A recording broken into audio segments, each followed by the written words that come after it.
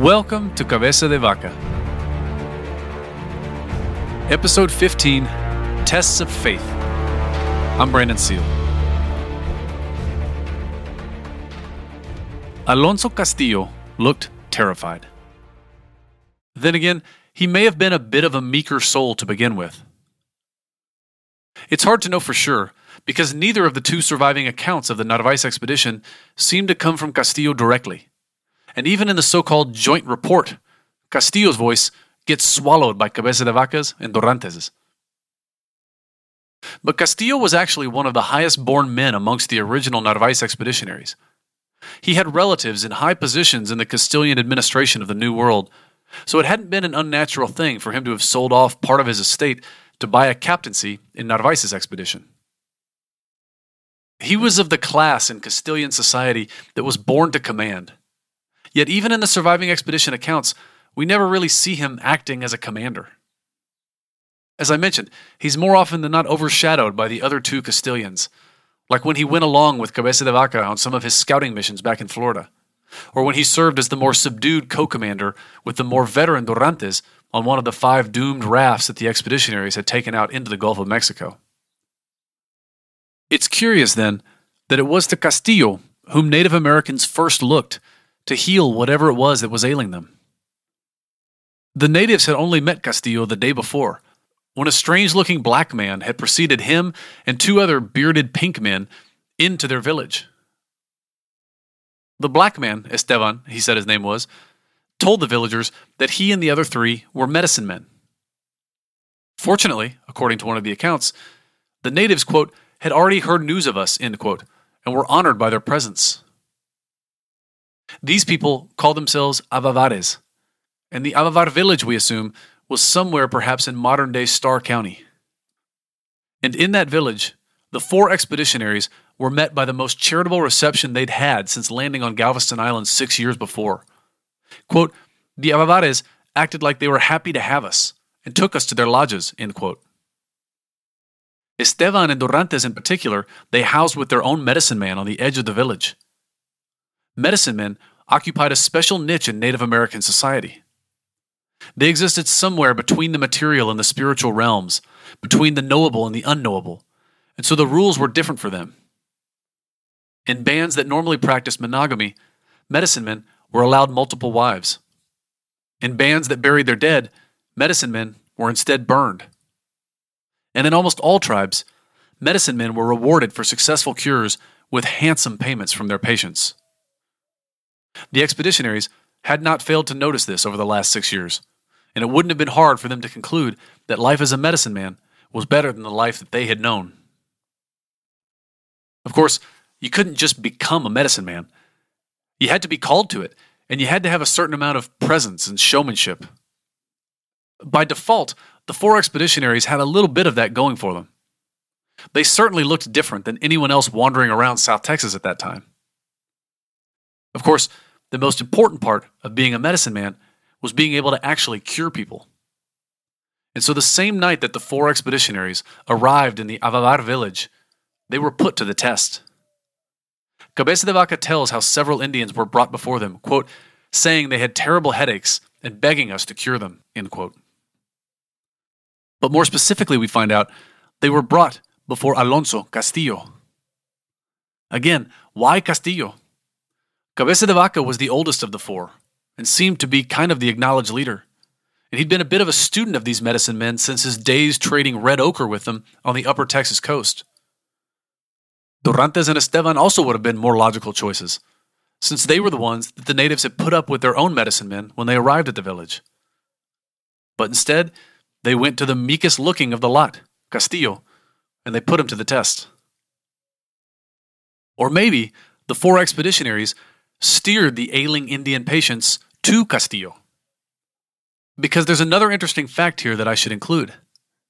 Castillo's father was a doctor. I guess I shouldn't overplay this either because there's not a lot of detail about it in the accounts, and there's no suggestion that he's using any of his medical insights to affect his cures. And it certainly didn't do anything for his self-confidence. He was always a reluctant medicine man, worried that, quote, his sins might interfere with his cures, and that they would not all work out well, end quote. which also kind of fits with my rather baseless portrait of him as having been more generally humble or mild-mannered. But I think the fact of Castillo's humility and of his uncertainty about his ability to cure is also revealing about the states of minds of the expeditionaries as they embarked on their new career as medicine men. It's tempting from our modern perspective to assume that their cures were just some kind of carnival trick. But everything in the accounts suggests that the expeditionaries took them dead seriously. They believed that when they were performing cures, they were accessing something divine, or something anyway beyond their control. They trusted, perhaps because they had to, that if these Indians were asking them to cure, that it was in fact God asking them to cure, and that if God wanted them to cure, God would cure through them, but only if they truly handed themselves over to become His instrument, encomendarse. Interestingly, this is precisely what their patients would have had to have believed as well. This act of curing, of faith healing, to use a different word, was a moment that always brought together the old world and the new in ways that nothing else so far had. These old worlders and new worlders could barely communicate by words and signs. They could barely even comprehend each other's worlds. Yet when Alonso Castillo closed his eyes and raised his hands in front of the first patient, everyone present was united in their belief that something unknowable and otherworldly was transpiring between them. And they knew that they had to believe that for it to work. So maybe the expeditionaries were the ones who wanted Castillo to perform the first cures precisely because he was the meekest of them. Perhaps they viewed their most pious and most doubting companion as the most fitting conduit for divine intervention.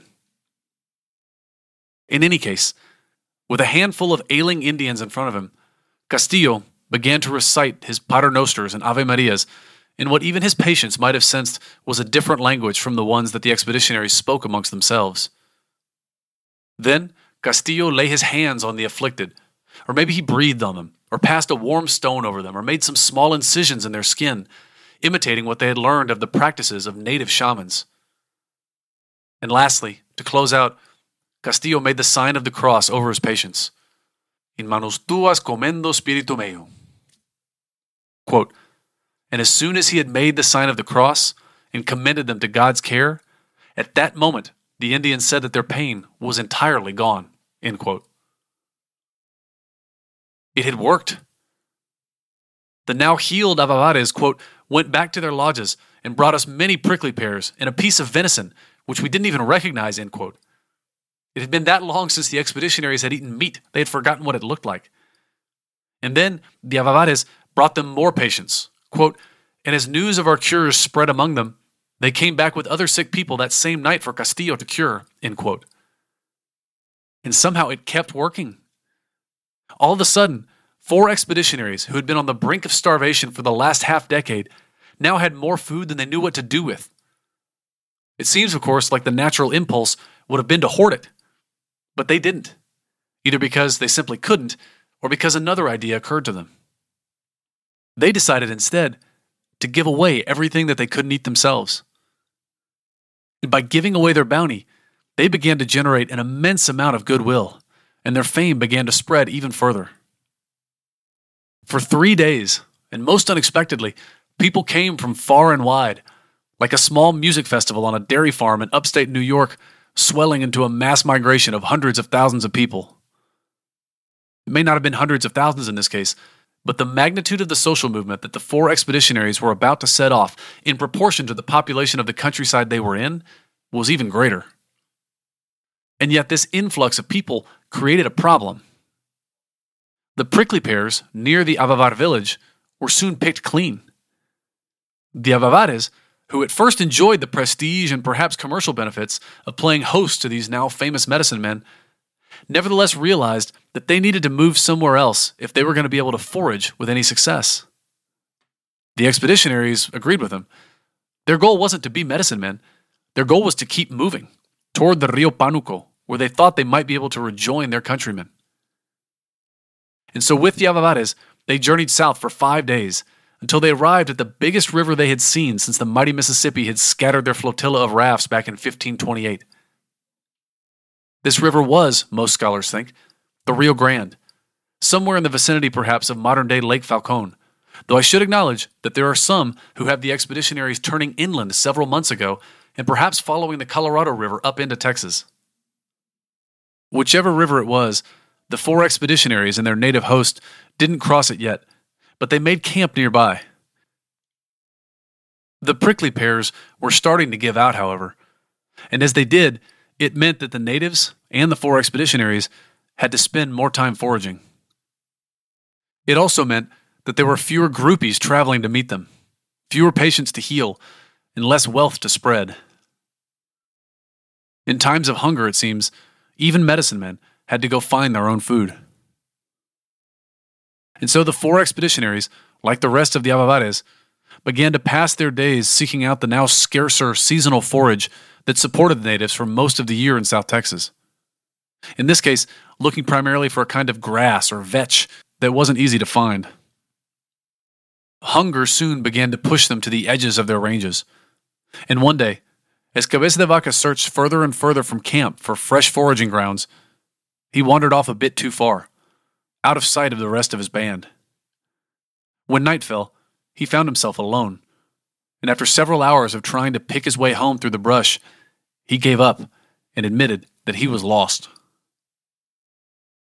It was by now the winter of 1534, and winter in South Texas can be a surprisingly bitter thing, particularly when you are, as Cabeza de Vaca frequently reminds us, quote, desnudo como nací, end quote, naked as the day I was born. It's a line that should help re-emphasize for us just how vulnerable Cabeza de Vaca felt in this moment.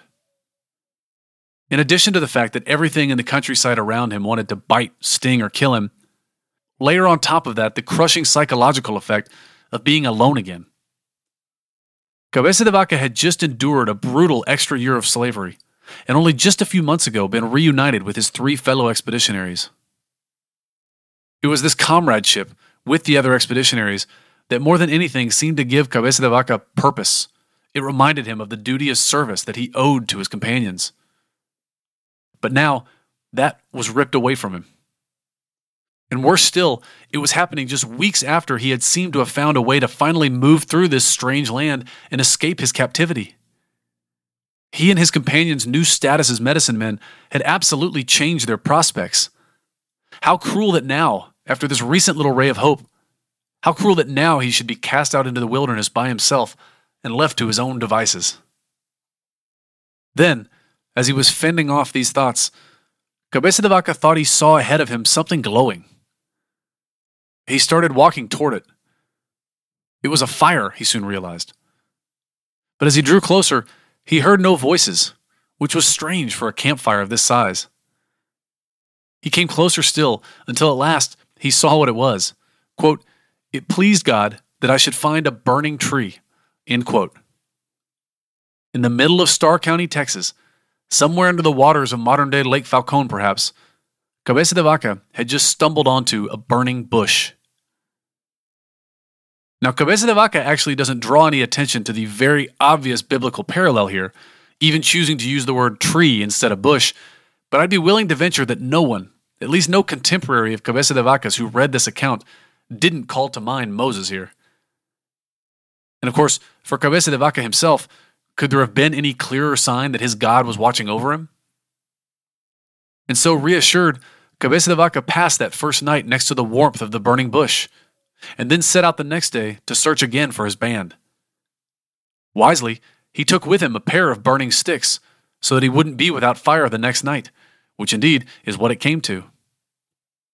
As that second night fell, Cabeza de Vaca went down to the riverbank, collected some firewood, and then scratched out a hole in the ground.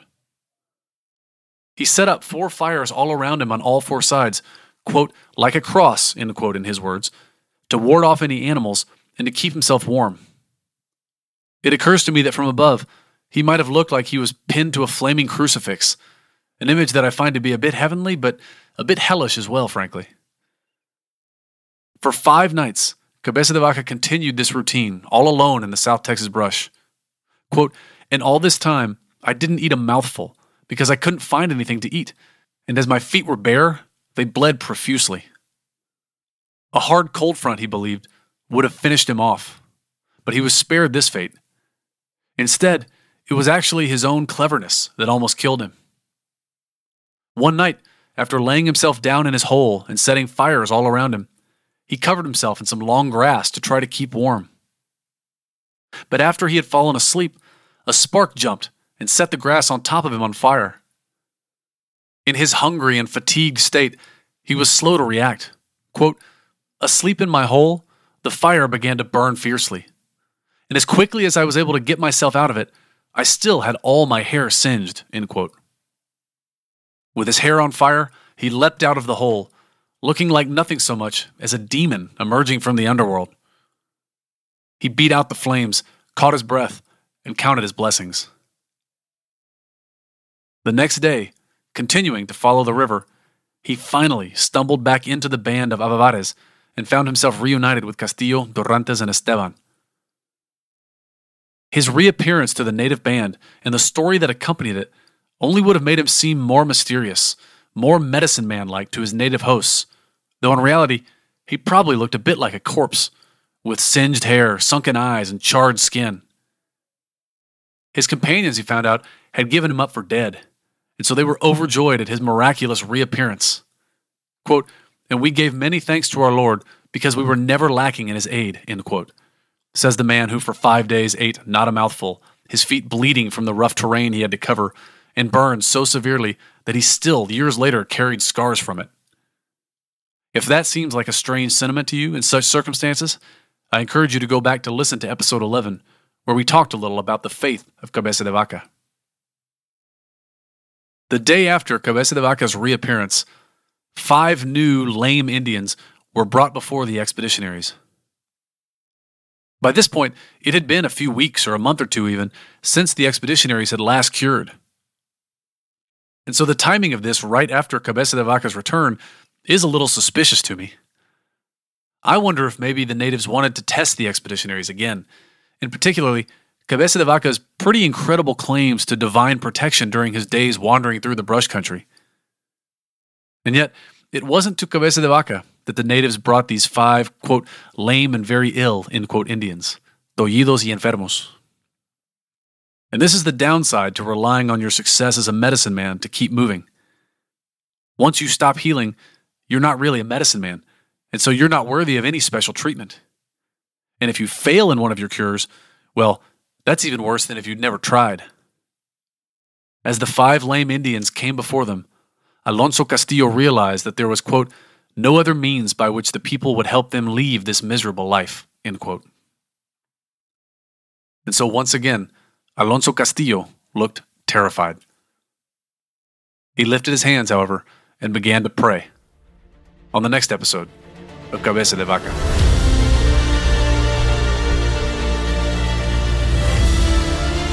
Thank you for listening.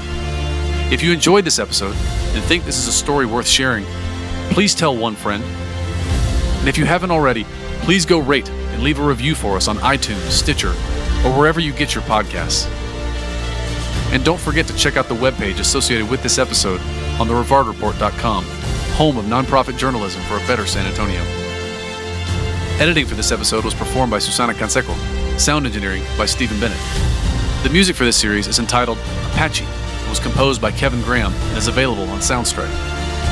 A special thanks to Father David Garcia, to Dr. Frank de la Teja with the Texas State Historical Association, to Steve Davis, curator of the Whitliff Collections at Texas State University, to Professor Andres Resendez at the University of California, Davis, to Dr. Carolyn Boyd with the Shumla Archaeological Research and Education Center and also Texas State, and to David Dunham with Texas Monthly for all their support and suggestions. You'll hear more about them throughout the season. And for more information about us and our other projects, you can check out our website at www.brandonseal.com.